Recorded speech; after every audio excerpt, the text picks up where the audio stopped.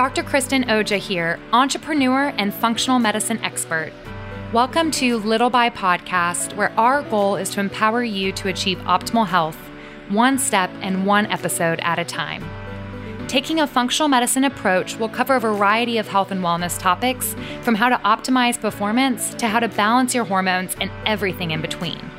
This podcast is for educational purposes only, so please be sure to consult your healthcare provider before incorporating any changes into your daily routine. Now grab your headphones and let's go for a walk as we take steps towards becoming your best self.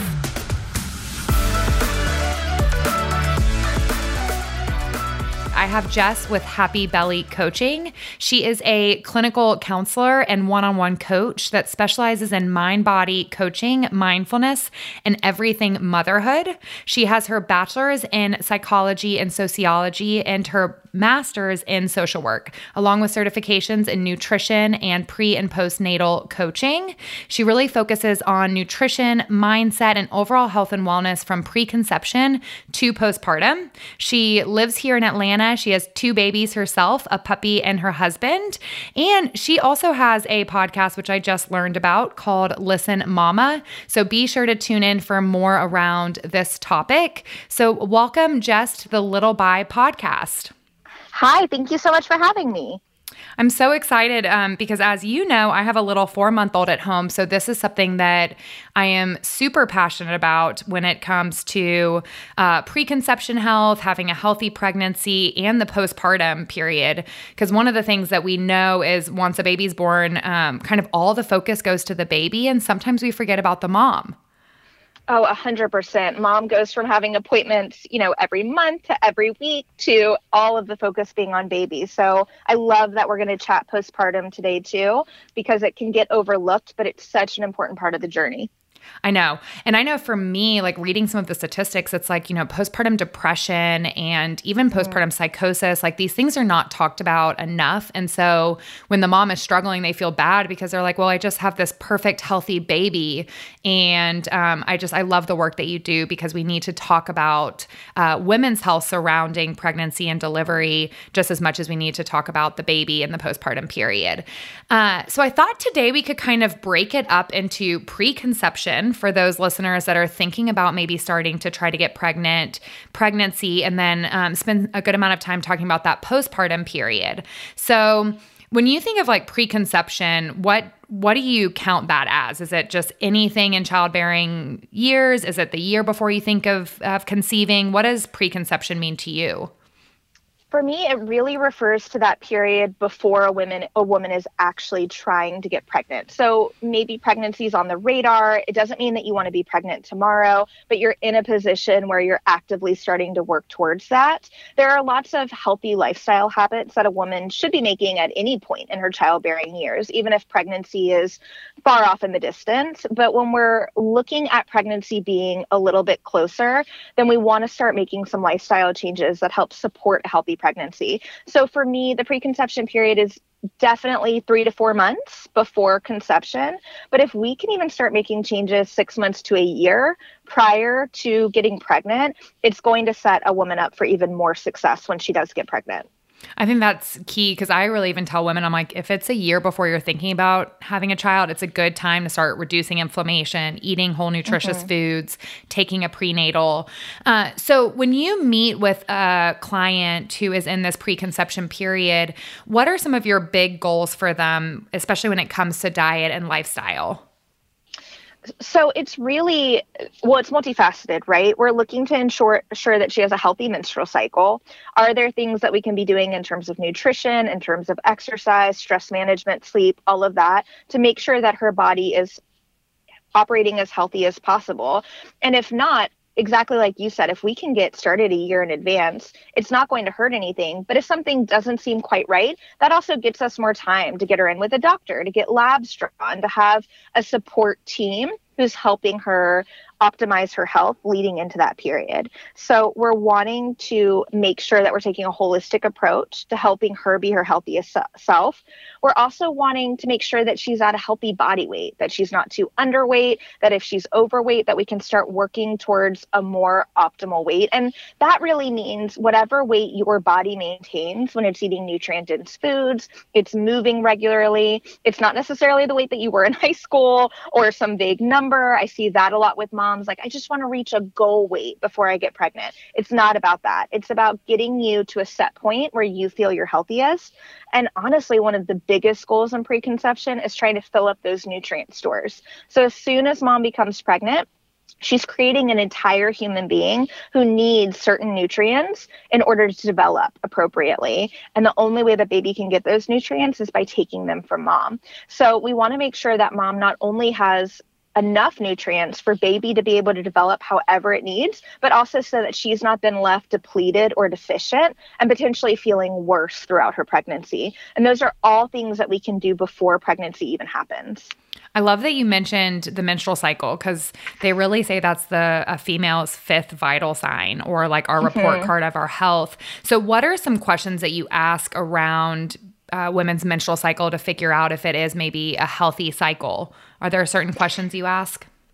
Yeah, I mean, I have a lot of clients who have come to me who just are having completely irregular cycles, and they've never tried to track it. They have no idea if they're ovulating. So much of it is even about starting with awareness. You know, can they start tracking their cycle? Do they want to start tracking their body temperature? Are they wanting to do any sort of ovulation test? I think them feeling empowered and learning about their menstrual cycle, so it doesn't feel like this scary foreign thing that they've got no control over, is a huge first step. And then also noting, you know, if they're having a lot of pain around periods, they're having major mood shifts, a lot of water retention, any sort of symptoms that are going on that might indicate that things could operate more optimally, or even if it's an opportunity to get them in, to get some labs drawn and have a medical professional oversee whatever medical care might help to balance hormones more optimally too. Do you have any favorite apps for tracking menstrual cycles?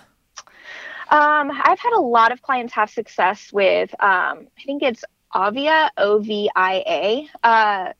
And there's several out there. I think a lot of it's just whichever one also feels most user-friendly for you. I know I used Clue, and oh, yes. Yeah. Good things about that too. I loved Clue because it allowed you to like really quickly, I need things that are super quick and efficient. And it let me put, if I was feeling overly stressed, if I was feeling irritable, if I was feeling bloated, you could like click it at a touch of a button. And then you can look at one screen and see, okay, common denominator, I feel more stressed the second half of my cycle every single month. Like maybe I need to make some changes or look at my hormones. So I love the way they break that down. One of the things I've been getting into a lot more is just even like cycle syncing and understanding, you know, how to maybe exercise during different parts of your cycle, how to eat a little bit differently. Is that something that you get into with your clients? It is. Yeah, there's some really interesting research about times in your cycle, like the later half where before your period might start, where you might be feeling a little bit more lethargic or fatigued or struggling to recover, and being able to switch more towards lower intensity or parasympathetic work, maybe even being able to up calories a little bit to support that and then transition it throughout your cycle. And not all clients need that. For me, it's not like a entry-level habit that we start with right away, especially if somebody's kind of newer to nutrition and just starting to focus on healthy habits. But it can be a really cool tool in the toolbox just to help people feel better during that time. Yeah, I mean, one of the things I was reading is that you could burn an extra 200 calories in that luteal phase, just that second half of your cycle. And so when women are doing intense intermittent fasting or really dropping calories to try to lose weight, that can really hinder preconception and your ability to conceive. So when you're looking at really nutritious food, you put a lot of great information in that first kind of intro, and you were talking about how that healthy weight is not what you weighed in high school. And I think so many times we think about, okay, I felt my best at 120 when I was graduating high school, and I want to work towards that weight again. And I love that you mentioned that it's the weight you are when you're eating good, nutritious food and you're moving your body. I think that is just it's not about the number on the scale. It's about our internal health and being okay with not being the size that we were in high school. So I just wanted to reiterate that because I think that's really, really key. So when you're talking about nutritious food, what are some of the places that you start in this preconception period? Is there certain foods you really try to get your clients to up when they're thinking about conceiving? Yeah, I mean, it depends on where they are, right? If you're in a position where just lifestyle wise, you've maybe started eating out more than normal, or you're not prioritizing protein at every meal, vegetable or fruit intake is lacking, then it's always just about the next right step, right? There's no superfood. There's no one food that's going to get you pregnant. It's about just starting to incorporate more micronutrients so that we can fill those nutrient stores so that we're doing our best nutritionally to balance hormones. There are some foods that we want to shy away from if possible. We don't want to be eating a ton of soy and getting phytoestrogens in and potentially impacting hormones through that. But if we can be getting in regular intake of proteins, good micronutrient dense vegetables, fruits, and healthy fats. Cholesterol comes from fat. So if we can get in, and the quality of our fats matter, right? So grass-fed beef, oily fish like salmon, even liver, if you're okay with that. I think that those are all, bone broth is excellent too. And there's actually been some studies that have linked full fat dairy with increased fertility. So if you're in a position where you're eating maybe a low fat yogurt and you can just switch that over to a full fat, that's an easy switch to make too. That's awesome. Well, and I think it's exactly what you said, that fat it helps us get cholesterol, but cholesterol is the precursor of all of our hormones. And so if we are trying to conceive, we need optimal hormones. We need a good high fat. And I'm really happy that it feels like across the board, my patients at least are kind of understanding that fat is not bad.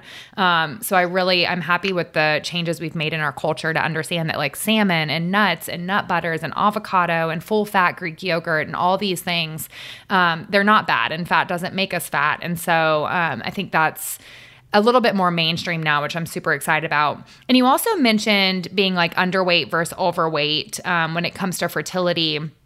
And that's something, because of my line of work in functional medicine, I deal with a lot of women that, are really, really healthy and maybe a little bit too healthy. And their body fat percent gets down 12.5, 13% body fat. And when we do the body composition scans to look at that, we really aim for 18 to 28% body fat to help with fertility. As you said, you don't want it too high or too low. I know you do a lot with that mindset.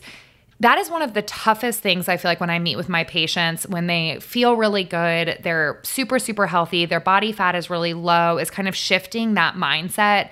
Have you found any techniques, any books, any resources, any conversations that you've had that have helped women maybe become a little bit more comfortable with some of the body changes around pregnancy? It's really difficult. And I think we just kind of have to call a spade. If we're starting to, so I've worked in the past with a lot of athletes, a lot of busy women, a lot of high achieving women. Stress or training is often really high, and nutrition or caloric intake is often pretty low, whether it be because they're so busy they don't have time to eat, whether there be, a chronic history of dieting, which I find constantly with women who are actively trying to get pregnant. I don't know about you, but I started my first diet when I was 12. It was just kind of the norm. And I think that that's starting to shift now. But now we have a lot of women in their 20s, 30s who have spent majority of their life dieting, not aware of the implications of that, and still in the habit of, I need to eat less and exercise more in order to have the body that I want to accomplish. And as a result of it, it's really improper cycle. Our menstrual cycle is off. We're not necessarily in a position where we can support the growth of a baby. So I think it's always going to be difficult. The therapist in me wants to say mindset work and creating changes in the way that we think about ourselves and the world around us. It's hard work, but it's important work. And if there's opportunity to start exploring some of those stories that you're telling yourself of why you have to keep training more or why you have to eat less, and we can really start challenging them and creating new stories, that's the ultimate, right? That's how we're going to be able to create real change. I also know that that's not always a quick fix. So sometimes if we really get clear on why you're wanting to make nutritional changes, really seeing the purpose of creating a body that is healthy enough to support pregnancy, and not just support pregnancy, handle delivery, be strong and healthy enough to support recovery, postpartum, breastfeeding if that's important to you. If we can get really clear on that why, and even start building self-esteem through habits and making commitments to yourself and following through with them and complimenting yourself in the mirror and all of those little things that add up over time, we can slowly start shifting away from old mindsets towards ones that allow us to step into pregnancy and doing whatever we have to do to take that next step. And I think that it's really like our culture has made women feel like we have to do it all. We have to be a certain size. And I don't think a lot of, at least the women I work with, it's really internally motivated. I feel like it's more of like an external motivation to look a certain way. And I do feel like social media plays a role with that, having our scales in the bathroom that we step on in the morning, like, and it is really number focused. And I think I might have shared the story on the podcast before, but I just remember I had a female that every morning she was stepping on the scale and her weight was going up, but her clothes were fitting looser. But in her mind, she couldn't recognize that her clothes were fitting looser because the number on the scale was going up. And as a culture, I feel like we put so much emphasis on the number on the scale, we forget about all the other things, like how is our energy? How is our mental clarity? How do our clothes fit? How do we feel? So I think, you mentioned telling yourself positive like affirmations in the mirror. Like I know for me, like even just writing down positive things on sticky notes, I know it's like super cheesy. But sometimes you have to tell yourself the same thing over and over again before you actually believe it. So I love positive affirmations. Do you have, I saw on your website that you do some different positive affirmations. I don't know if that's more through delivery or in the postpartum, but is there anything that you coach your patients on when trying to figure out what positive affirmations are, how to utilize them, how to come up with positive affirmations? Absolutely. So there's definitely some general affirmations that people can find beneficial, right? Like even the I'm beautiful, I'm enough, I'm capable, I'm strong. All of those are really beneficial. They're going to be even more beneficial when there's something you actually connect with, when there's something relative to whatever you're experiencing in your life. And I tend to find that general affirmations like I'm beautiful doesn't always hit home quite the same way as affirmations like I'm open to believing that I'm beautiful, or in the past I've believed that I'm beautiful, or I could believe that I am beautiful. It just makes it a little bit easier to have a buy-in. And obviously those are a little bit more about appearance. We can also work self-love in terms of traits that you care about yourself, preparing yourself for labor, getting through pregnancy. I believe that my body is capable of conceiving. We can fit affirmations in anywhere. Even my clients who are further into motherhood, we talk about affirmations all the time. It's about finding affirmations that you connect with and that actually work for you, and that recognizing they're a tool in the toolbox. An affirmation that works for you this week might not work for you next week. But if we can try different ones on, find the one that works best. And much like you said, it feels kind of cheesy for people. So I always tell them to try and put that preconceived notion aside. But sometimes the process of, let's say with a Post-it note, writing it down, reading it and saying it aloud, all of those different processes for your brain becomes really beneficial. And I know even from a learning perspective, I think people have to hear some silly number, like 19 times for it to register. But that goes when you're trying to internalize things too. So repetition really is key. And is there any other way besides the sticky notes that you use as like reminders to do? Because I know for me, one of the hardest things is I'm so busy before I know it, like 5 days has gone by and I didn't write in my gratitude journal or, certain things. So for me, I always have to tie it to something I do each day. So like I do deep breathing every morning, every night, before I go to bed and when I wake up, because those are something hopefully I do every single day.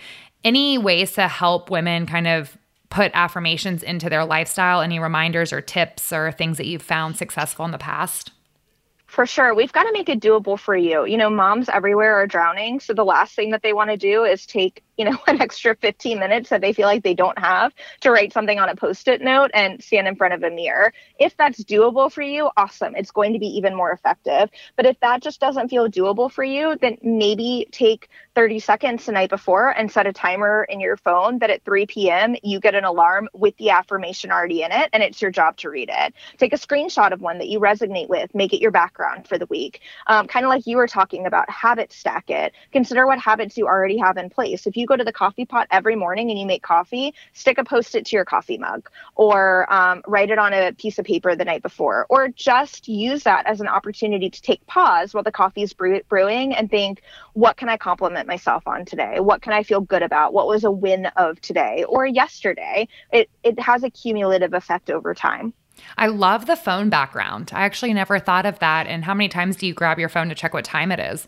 If you don't wear a watch, that's a great idea. That's way better than the sticky note in the mirror. I really love that. I'm going to implement that. What about when you're talking about preconception diet? We know like whole foods, lots of different colors, the veggies, the fruits, the proteins, healthy fats.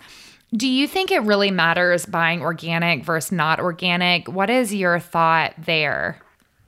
I always like to inform my clients about it. If we're really concerned over pesticides, if there are some foods that, some micronutrients that could be more bioavailable so our body breaks it down better, that's always going to be beneficial. I typically find, especially to not get too into the weeds of it, even just being aware of the Dirty Dozen and the, is it the Clean 13? My brain is freezing, but yes. All of that, yes, like that can be really helpful, which is just an easy list. Anybody can Google it of what, fruits and vegetables to buy organic, which ones that you don't need to worry about. When it comes to proteins, I'm always game for higher quality. If you can do grass-fed, pasture-raised, that's going to be ideal. It's also expensive. So I would rather a client incorporate healthy proteins into their diet, even if they can't be organic, than not do it at all. But if you can pick the highest quality that you can afford, that's going to be ideal. And I think one of the things is we always strive or think that we need to be perfect. So it's like an all or nothing mentality. And I always talk to my patients, it's not always the organic or not organic. It's how many times are you grabbing goldfish or pretzels when you're in the pantry rather than something like almonds or walnuts. Some of those small things over time that lead to big transformation. And so I think that's good to not get into the weeds. And one of the things I found that's the most cost effective is like getting to know your local farmers, like farmers markets, local butchers, things like that, where you can get good quality food for not super expensive. But I do love the Environmental Working Group, Dirty Dozen. I don't buy everything organic, but I do try to buy those organic. In Costco, you can buy like organic bulk now, which is really cost effective. I feel like I'm happy with some of the direction they're moving with their products. So the preconception, I don't know if this is something that you talk to your clients about or not, and I might be going off on too much of a tangent, but we work with a lot of women with infertility, which, conventional medicine diagnoses that after 1 year of trying, really timed out trying, which is a long time. I mean, that's 12 months of tracking your cycle, having intercourse around ovulation. And it can really kind of be hard on your mental health when you're really trying to get pregnant. I feel like women spend their whole life trying not to get pregnant. And then when they try to, it doesn't happen as quickly as they think. Is there anything that you kind of talk with your clients about to kind of help through the trying period of getting pregnant? Maybe it doesn't happen as quickly. Anything that you do to kind of prep them from a mindset standpoint before they actually start trying to conceive?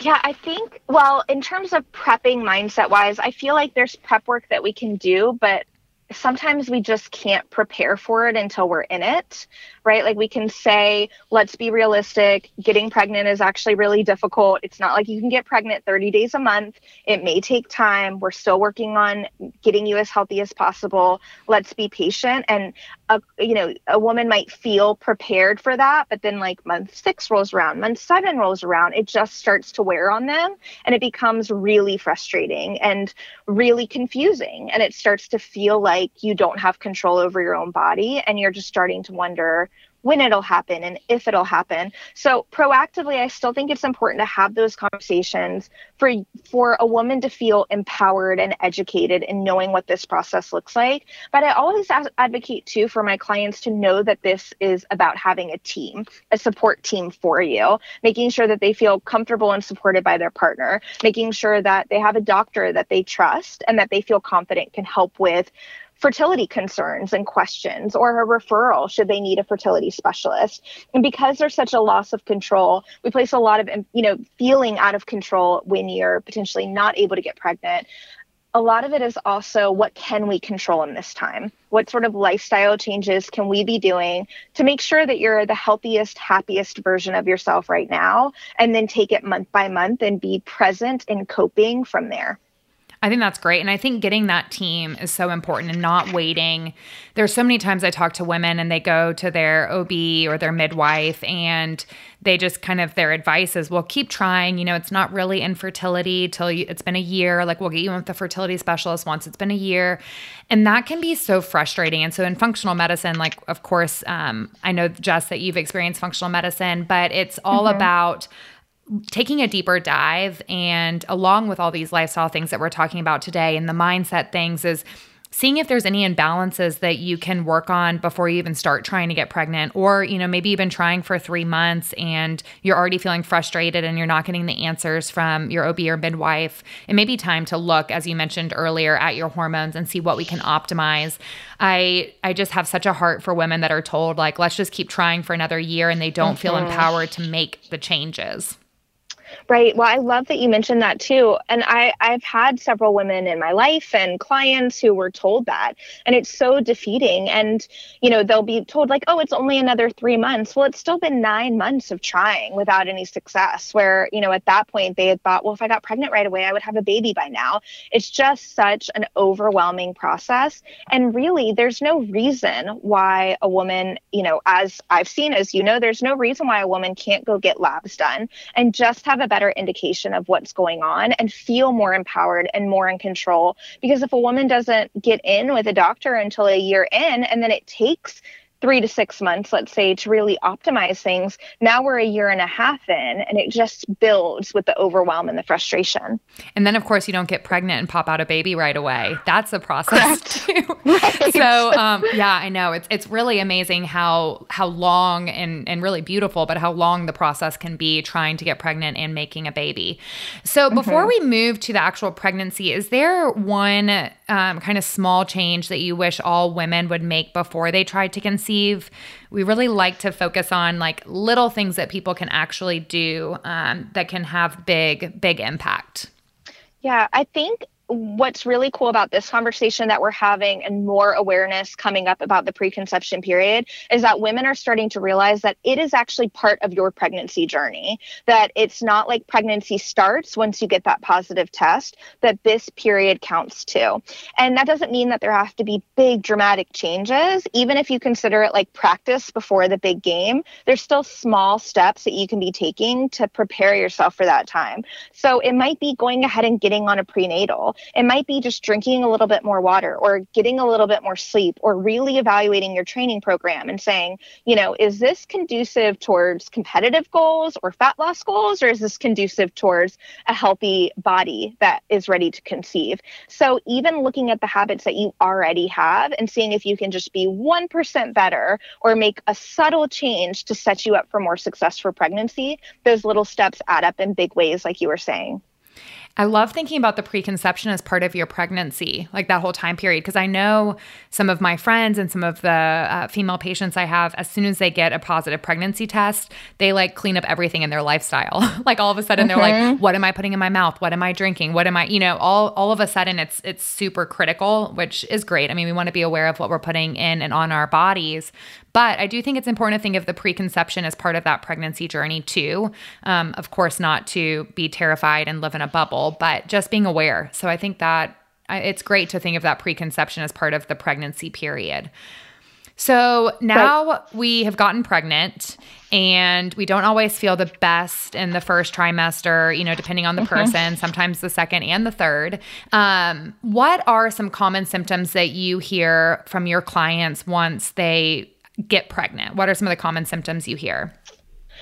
There's so many. I think the most common that I've heard of and that other people know of are the food aversions, the food cravings, the morning sickness, the fatigue. Those really spike up a lot, especially in that first trimester for a lot of women. It looks different for everybody. Some women never have it. Some women even experience it in their second trimester or throughout their pregnancy. But really in that first trimester, it gets going. And then there's other symptoms too, acid reflux, muscle cramps, constipation, all of that I feel like have to be recognized, because a lot of times clients will be like, I didn't know that I would get such bad Charlie horses, or I didn't realize constipation would be this big of an issue, or acid reflux is overwhelming, and it can be really scary. So there's obviously things that we can do to help mitigate it, but it's also knowing that it's a normal part of a healthy pregnancy.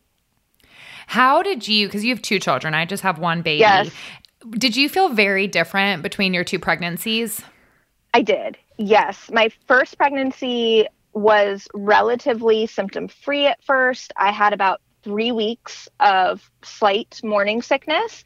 And really, which is something that I'll advise with clients too, as long as I kept food in my system, as long as I didn't let my stomach get too empty, as long as I was managing my blood sugars, as long as I wasn't eating foods that triggered nausea, which was like really rich foods for me, I felt really great. And I was happy and energetic throughout my pregnancy. My daughter was like where I was like brushing my teeth, throwing up at the same time, and was exhausted and uncomfortable. And so they were really like night and day.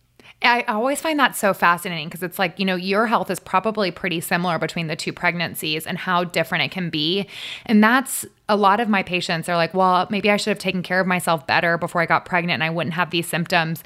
And I just think that sometimes pregnancy is pregnancy, and your hormone shifts are going to be different. The baby's needs are different.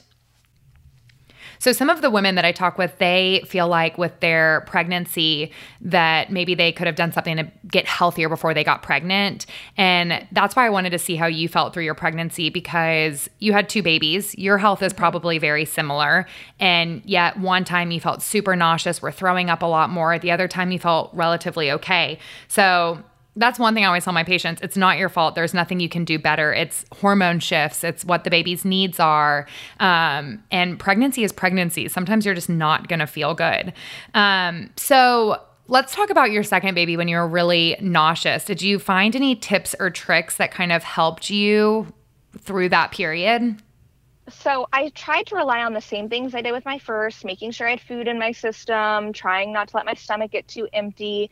But it was definitely much more intense and more difficult to manage. So I tried really hard to get in nutrients where I could, but the reality is sometimes the best that I could do was crackers or things like that. And I've had a lot of clients experience that too.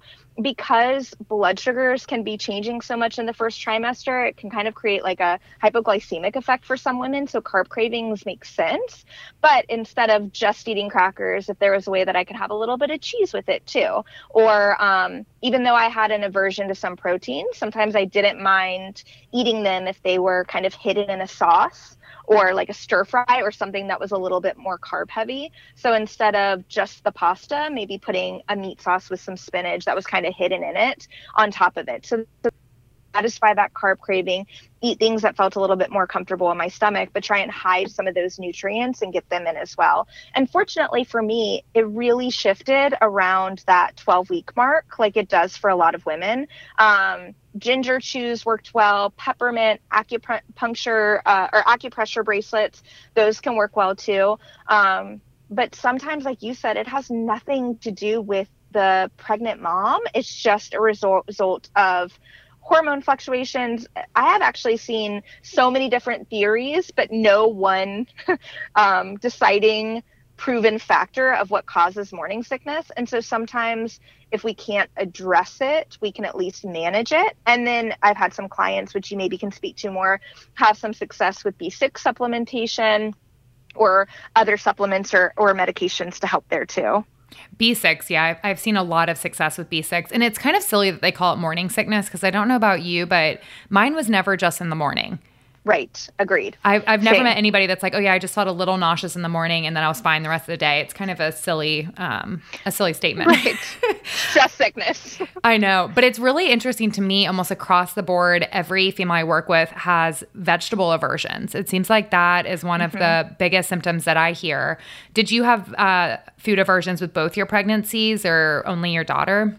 Only my daughter. I would agree. Vegetables and protein are the most common aversions that I see, especially to chicken.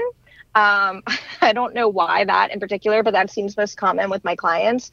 I actually craved protein in vegetables with my son, which was bizarre. I feel like that's what every woman would hope for. But with my daughter, I had a lot of aversions to both. So sometimes by mixing it up, it wasn't necessarily that I just had a problem with chicken. It was that I didn't want baked chicken, but I didn't mind it in the crock pot, or I didn't mind a meat that had a sauce on it or a marinade on it. So sometimes if we can change up the flavor or the texture or the cooking mechanism, that can offer a little bit more ease in getting it in, and just being creative as we go. Yeah, I was so opposite of what I thought. I was pretty much plant-based before I got pregnant, maybe like 85% plant-based. And the second I got pregnant, all I wanted was meat. I didn't even want carbs. I didn't want cracker or bread. I wanted like short rib and meatballs. And it was the most bizarre thing ever. My husband called me. He was like, where are you? And I was in the frozen section, not at like Whole Foods or something. I was at the frozen section of Kroger getting some really poor quality frozen meatballs.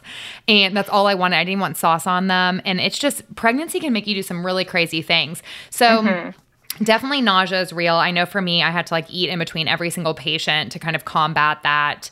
I actually gained my most weight in the first trimester, which is so bizarre. And then it really slowed down even making a baby. But the thing I find so crazy and why I think so many women feel a lot more tired, they feel a lot worse, is we have to understand in that first trimester, our body is building an organ.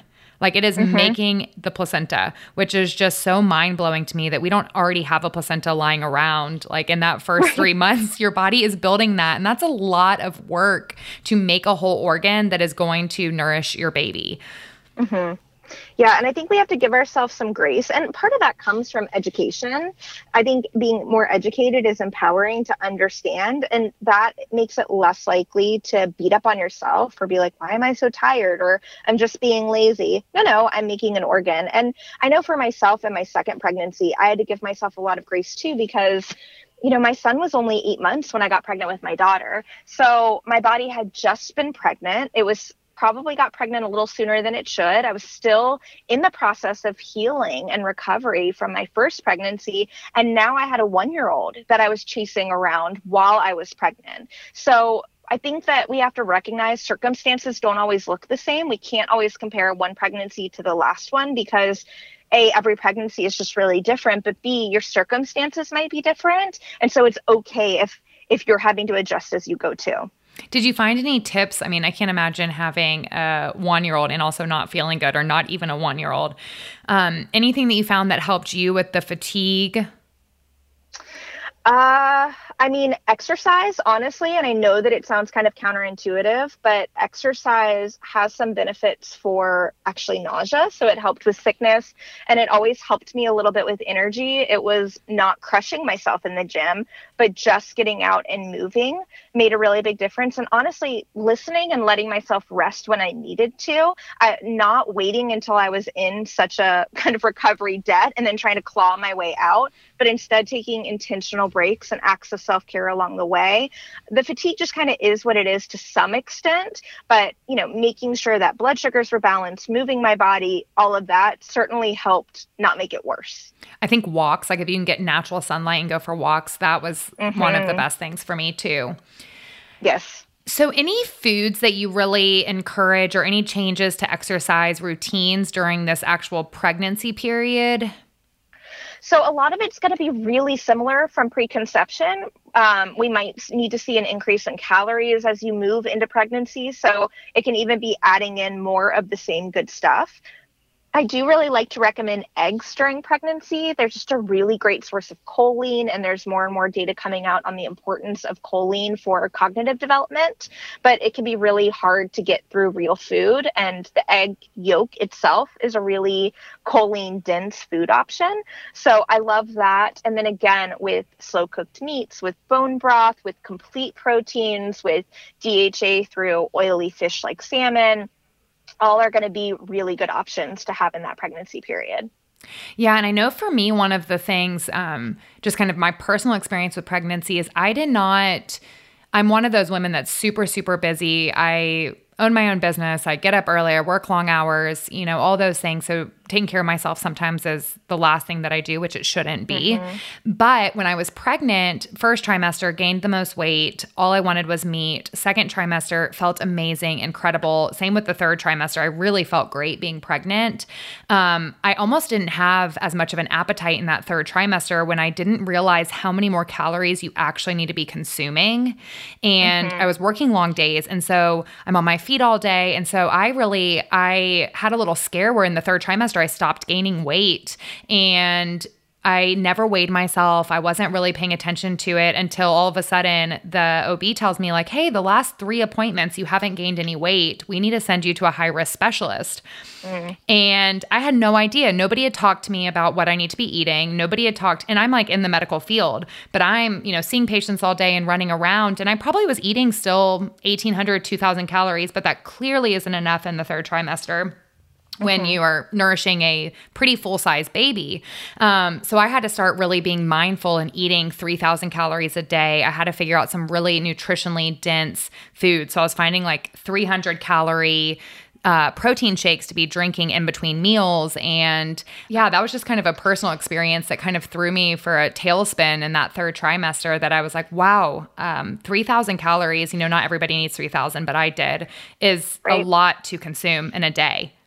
Well, especially when you're not used to it, when you're having to jump up that high. And I agree. It's just, there's not a lot of education around it. I remember when I got pregnant with my son, I was working in the coaching space and helping clients with nutrition, and nobody really had any information about pregnancy, and nobody really wanted to touch it, right? They were like, well, I don't know. I don't want to advise a pregnant woman and be wrong. So that was a lot of why I got my certification and did courses and really educated myself, because a lot of the research has changed. Old traditional rhetoric was high carb diet, blanket statements, gain 25 to 35 pounds, eat an extra 300 calories, but it's really individualized. And now a lot of the research is actually showing higher protein, higher fat diet. Carbs are still important. Fiber is massively important, but really prioritizing protein and fat. Nobody had given me the education that from the minute we become pregnant, we start seeing increases in our basal metabolic rate. So just the baseline amount of calories that you need to survive automatically goes up during pregnancy and breastfeeding, which makes sense. Your body needs more to survive. It's not just about you now, but it's like, it just didn't even occur to me before I was taught that. So for some people, they're fine with an extra 300 calories a day over the course of pregnancy, right? It's not even 300 calories a day in the first trimester. It's not until the end. But for some women, it requires an enormous amount of calories relative to what they're used to, especially if they have high activity level, if they've been under eating for a period of time, whatever the case may be. And I think us being able to hone in to what we need and having the education creates more empowered pregnancy experiences. Right. And for me, it was, so elementary, but I really had to set an alarm on my phone to remind me to go eat something with protein and a healthy fat to hit those caloric goals. And I just realized through my own experience how intentional we really need to be about listening to our body, about actually making sure that we are gaining the appropriate weight and it is spaced out and it's not the total weight gain throughout the whole pregnancy. It's, per trimester. And so, yeah, it was an interesting learning experience for me for sure. Anything that you want to include, kind of like we talked about in the preconception period, are there a few things that you wish every pregnant woman knew, or some questions that you think they should bring to their maybe OB or midwife to find out if they're the right fit for labor? Absolutely. I know that we've touched upon this idea that every pregnancy is different, but just kind of normalizing that so that women can give themselves some grace if things don't look the way that they think it's supposed to or the way that it once did before. And also recognizing, kind of to play on what you were saying about making an organ, nobody really talks about how your body is a miracle maker. I mean, it's making an entire human being from scratch. I remember holding my pregnant son and being like, 10 months ago, nothing about you existed. How incredibly bizarre that is as a concept. And I just think that if we as women start thinking of ourselves that way, especially during pregnancy, and caring for ourselves that way, nourishing ourselves mentally and physically that way, it's going to potentially create a different experience. And that sense of confidence will also lead into us feeling like we can advocate for ourselves with our medical professionals. So the reality is you have choices as a woman of, to some extent. Baby's also going to determine some things for sure, but of what your medical experience looks like, what your delivery experience looks like, and you have the opportunity to advocate for yourself, to ask your doctor what their stances are on natural unmedicated labor, if that's important to you, what their stances are on not being induced, if that's important to you, or a scheduled C-section. I just know a lot of clients have been really scared to ask those questions, or they've gone in and met with a doctor and said, well, my doctor's just really adamant that we induce at 39 weeks no matter what, but I don't want to induce at 39 weeks. And then being able to advocate for themselves to find another doctor or to explore why that's so important. There's lots of data that can help a woman make a decision if she wants a vaginal birth, C-section birth, whatever. But I don't really care what my client chooses. I care that she knows why she's choosing what she's choosing and that she feels comfortable advocating for what she wants to choose, barring, of course, some sort of medical complication that causes her to go in a different direction. Yeah, I think that is one of the things too that I experience is they don't really talk to you about the options. You kind of fit into the medical model. And so there are certain things they do at each visit. There are certain things that they have as like a standard practice policy. Like, okay, if you haven't given birth by this amount of time, like here's how we induce. But the truth is there's so many options. There's, I was even doing my own research to come up because my little one was still in there at 41 weeks and she didn't want to come out. And there's, non-pharmaceutical ways to induce. Like I did a balloon dilation instead of Pitocin, but it wasn't an option that they just talked to me about. I kind of was my own advocate. And so I do think it's important to find the right fit and to ask the questions and to just know that no birth is the wrong birth. Just as you said, It's like, I don't care what my women choose either, but I wanted to be really informed on what my different options were. And, I was thankful because I was nervous. I gave birth at Northside Hospital where my husband and I were both born, which is kind of crazy. That's cool. Yeah, right. We all three were born at the same hospital, like literally the exact same Atlanta Northside. And so it's mind-blowing, but I really wanted to give birth at the birth center. And I was worried if I was at Northside, I wasn't going to be able to have the birth that I wanted. And my husband, it was important to him that we were in a hospital for our first birth. And so we kind of compromised, and it was such an amazing experience because I realized we really, no matter where we are, no matter what the circumstances are, of course, outside of an emergency situation, we can have a birth plan. We can talk to our team. Like we are entitled to that. Of course, there are emergencies and things we have to be flexible about, but I was able to have the exact birth I wanted at Northside, and the stigma that I had in my brain that I couldn't have a natural birth if I was at Northside, like they were just going to make me get medication. And I don't know why I had that stigma in my brain that it's like, oh, it's going to be this catalyst of medical interventions and I'm going to end up having to have a C-section because I'm 41 weeks pregnant. She's not coming. It's going to be this catalyst. And it ended up being the most perfect, beautiful birth. And I had a really wonderful team. And it was at that moment, I don't know about you and your experience, but that I have never felt more strong in my whole entire life. And then at that moment, I felt like I was like a superwoman and I could do anything that I ever wanted to do. Because it's such a miracle, like what our body is capable, whether you have a natural birth, whether you have a C-section, like we are just remarkable people that can do so much, including making and having a baby. It's incredible. It really is. So we're going to end with the postpartum period. Is there a certain time frame? Because I know I was doing some research on this with a pelvic floor talk that I did with my sister, who's a physical therapist. And what I found was really for like insurance reasons, they count the postpartum period as 6 weeks, which is like the most mind-blowing thing I've ever seen. So what do you count as the postpartum period?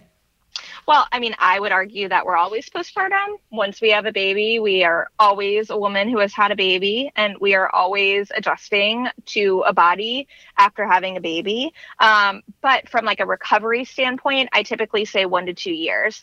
Some of that can be relative to the type of delivery that you had.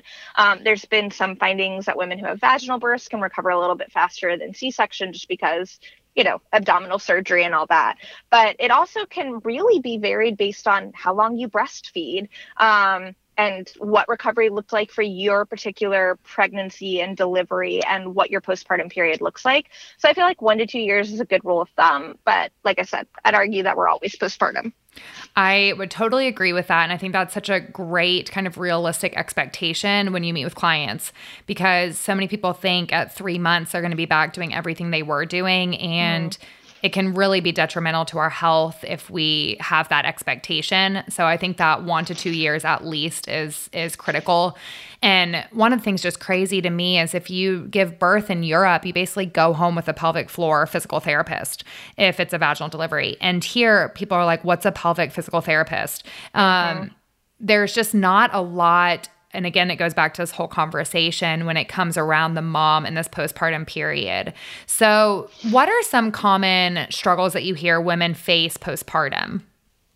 Well, I mean, I think even to capitalize on that pelvic floor health note, I had to really do my research and find a pelvic floor therapist for myself. And part of why I was introduced to that is because the gym that I worked out at the time hosted a pelvic floor therapist. Had I not been exposed to it, I might not have known to get that on my support team. So, like we talked about, you've now not only created an entire human from scratch, you've now delivered that human being and the placenta that nourished it. So even if there's not a lot of external wounds, we can't discount the internal wounds that have occurred as a result. So we've talked about, having a support team throughout, and now it's about adding to that support team. So it's, do I feel like somebody is helping me feel supported with my physical body and my nutrition and managing sleep?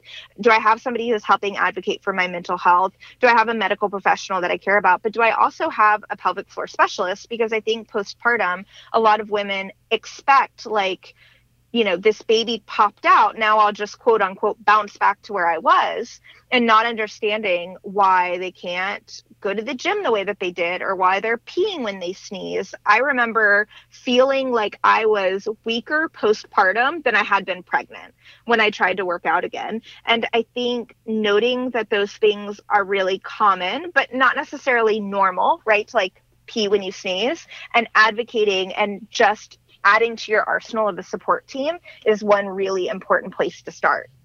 And I think we really normalize a lot of symptoms in the postpartum.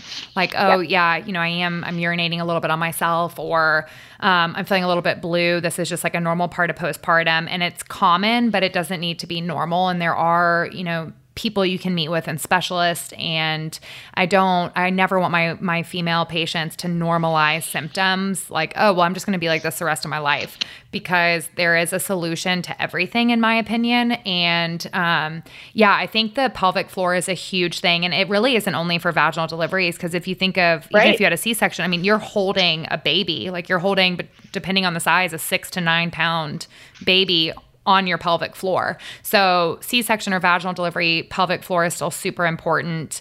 Do you see a lot of your patients with postpartum depression? Is that a common thing?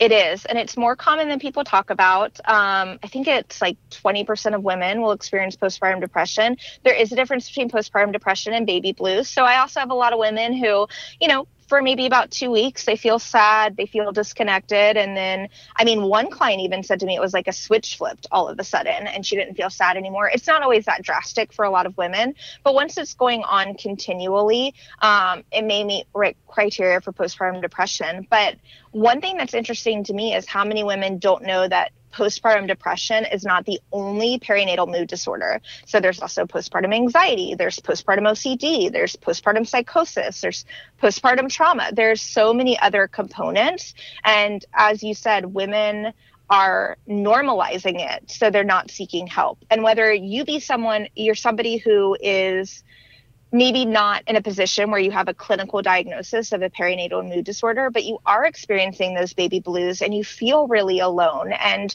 you feel unsupported, there's still an opportunity for you to seek help, maybe with counseling, have a support team, and get some quick wins throughout the day. And then especially if we're looking at a perinatal mood disorder, there are clinicians who specialize in that, and that can really shape your postpartum period. I know that I struggle with postpartum depression with my son, and I struggle with postpartum anxiety with my daughter.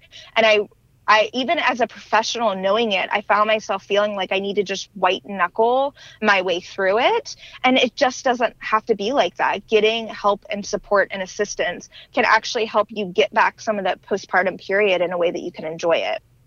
Yeah, I like that white knuckle that we do. We just try to we've got all this stuff we've got to do because, as you know, days fly by when you have a newborn. I mean, you're feeding, you're changing diapers, you're not getting good quality sleep. And so it can feel very daunting to think of, well, how do I have the time to go and see somebody myself? And I just think it's, that silly analogy that you can't pour from an empty cup. Correct. And babies are super demanding, but if we don't take care of us, we won't be able to be the mom that we want to be. We won't be able to be present and enjoy the little smiles and the laughs and all those things. So taking the time to take care of you, I think, is one of the most valuable things you can do in the postpartum period. Any resources or tools that you really like? Is there any books that you found helpful in that postpartum period? There's some great, if you're in the Atlanta area and you go to some of the practitioners' websites who practice in the perinatal mood disorder space, a lot of them will have some great articles and blogs up just providing additional education on the topics. Even on Amazon now, they've got some really great books and workbooks. There's one workbook that I think is called, the workbook for the pregnant and postpartum client. I'll look up the name and whether you want to link it or not. But it's just a really great workbook for women who might be trying to work through anxiety or OCD in that postpartum period. So there can be some affordable resources. Obviously, the value of going and seeing a therapist is going to be really instrumental. But even if you just have the ability to have a little book that you take a look at on the side, that workbook is the Pregnancy and Postpartum Anxiety Workbook. So that's a really excellent resource. It's just giving yourself a little bit of support and shifting the focus back on you. And if you're not in a position where it's a perinatal mood disorder, if it's just feeling a little bit out of control, wanting to make some different lifestyle changes, wanting to make self-care a bit more of a priority for you, coaching could be a good option too. And I think one of the things when we talk about mood disorders too, that people don't talk about enough is how hard breastfeeding really is.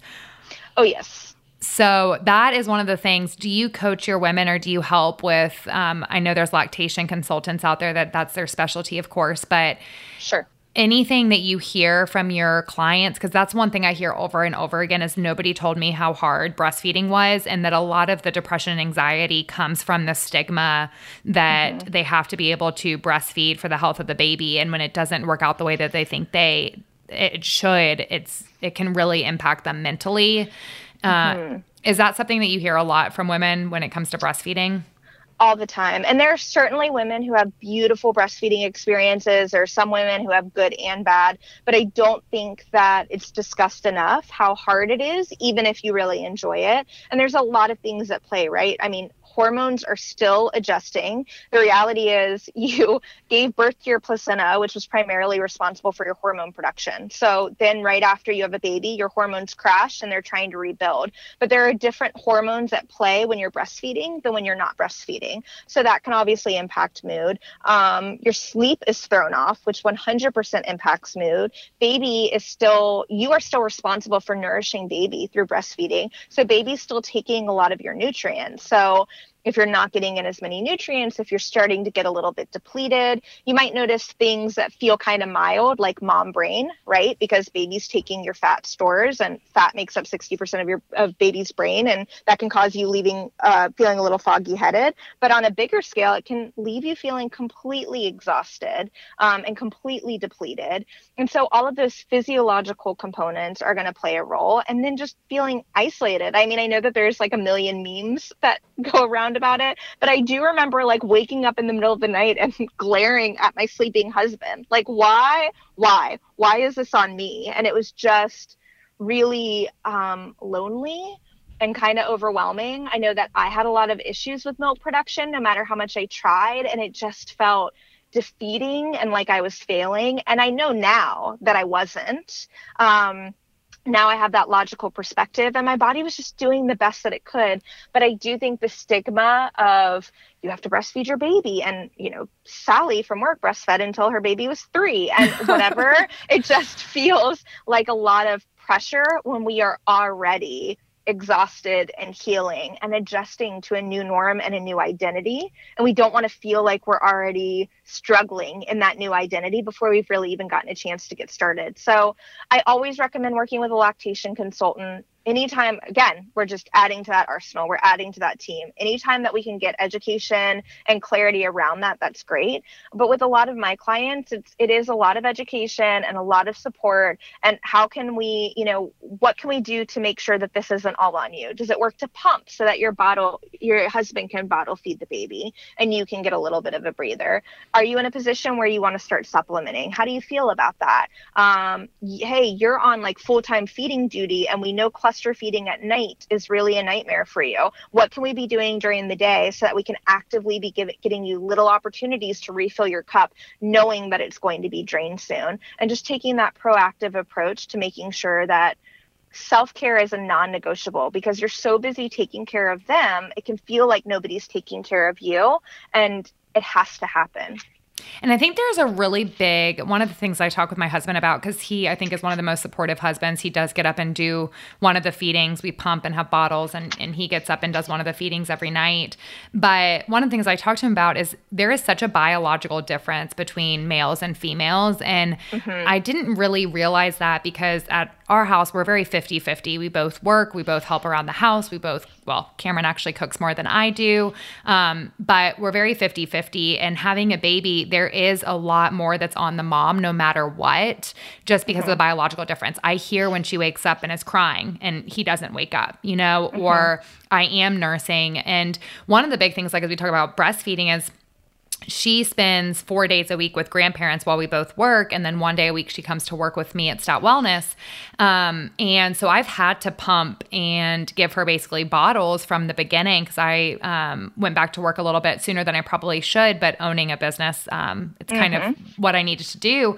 But it was even hard for me, because now she doesn't really like to nurse as much as she likes a bottle, because she gets the milk immediately. So she can sit there and like down 7 ounces, because she really likes to eat a lot. And if she nurses, she has to work a lot harder. And so for me, that was something that was emotionally challenging, because I was like, man, am I depriving her of that like skin to skin contact and like the actual nursing? But then I had to remind myself, like, I am working a full-time job and I'm pumping and still giving her breast milk. And if she doesn't want to nurse, she doesn't want to nurse. It is what it is. But, you know, everybody has their own story. And I think that we need to really address or talk about birth, breastfeeding, all of this. We really need to talk about it in a non-judgmental way, because there's no what is right and wrong. It's very individualized. And that's why I love so much what you do with the one-on-one coaching, is you find solutions that work for your clients, and it doesn't look the same between every one of your clients.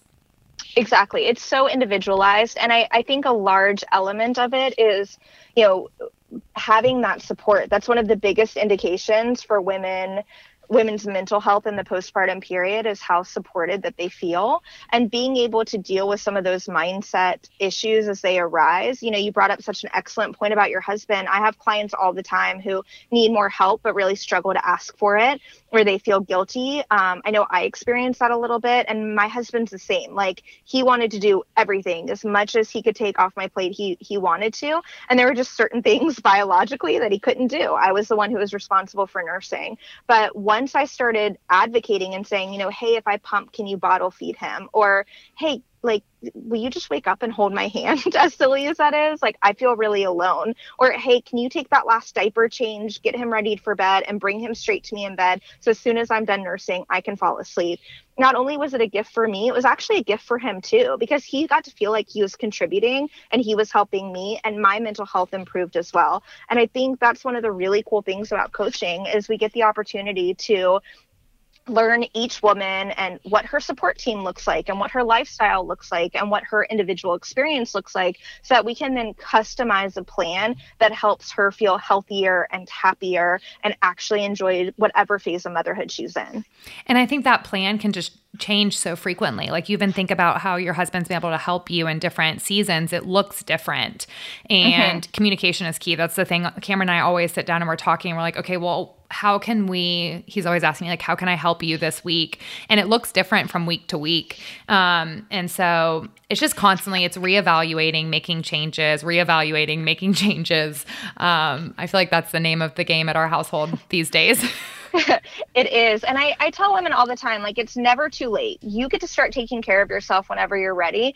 But don't keep putting it off. Don't put it off until the baby is this age, or until motherhood gets easier, or until you have a little bit more time. Because the earlier that you start, the sooner you're creating these habits for yourself that you can grow into, or you and your partner can grow into. So because I learned how to advocate for myself postpartum, because advocating for yourself and asking for help is a form of self-care, now it's easier. It's just part of my husband and I's routine, where we collaborate with each other and we seek help from each other. That's a normal thing now because we implemented it so early on. So it's never too late. You can always start changing behaviors or creating opportunities for self-care. But the sooner you start, the more things are going to shift and become automatic for you long-term, and you'll be better able to cope and manage whatever motherhood looks like for you moving forward.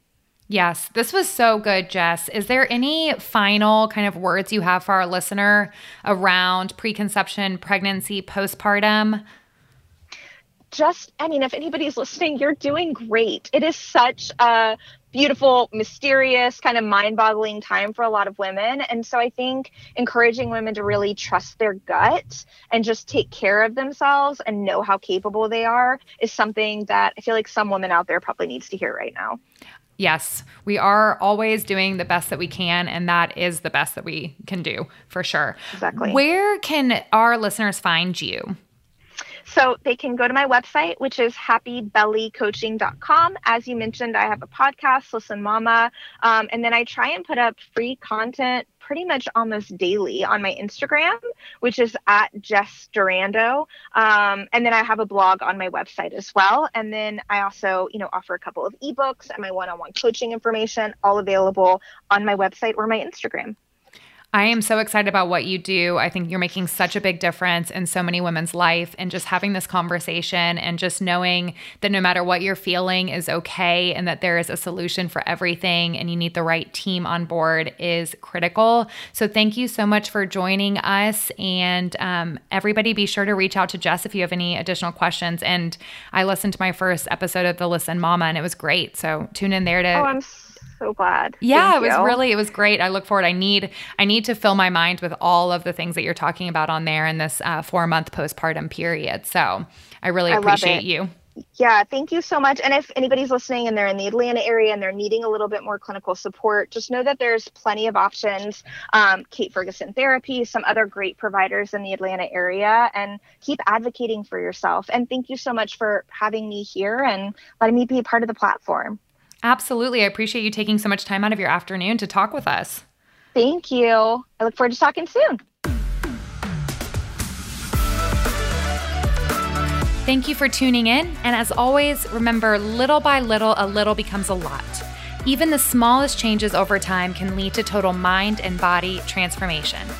I'd love for you to stay connected with @Dr. Kristen Oja and @Stat Wellness on Instagram. And if you have any questions, be sure to reach out. I'd love to hear from you.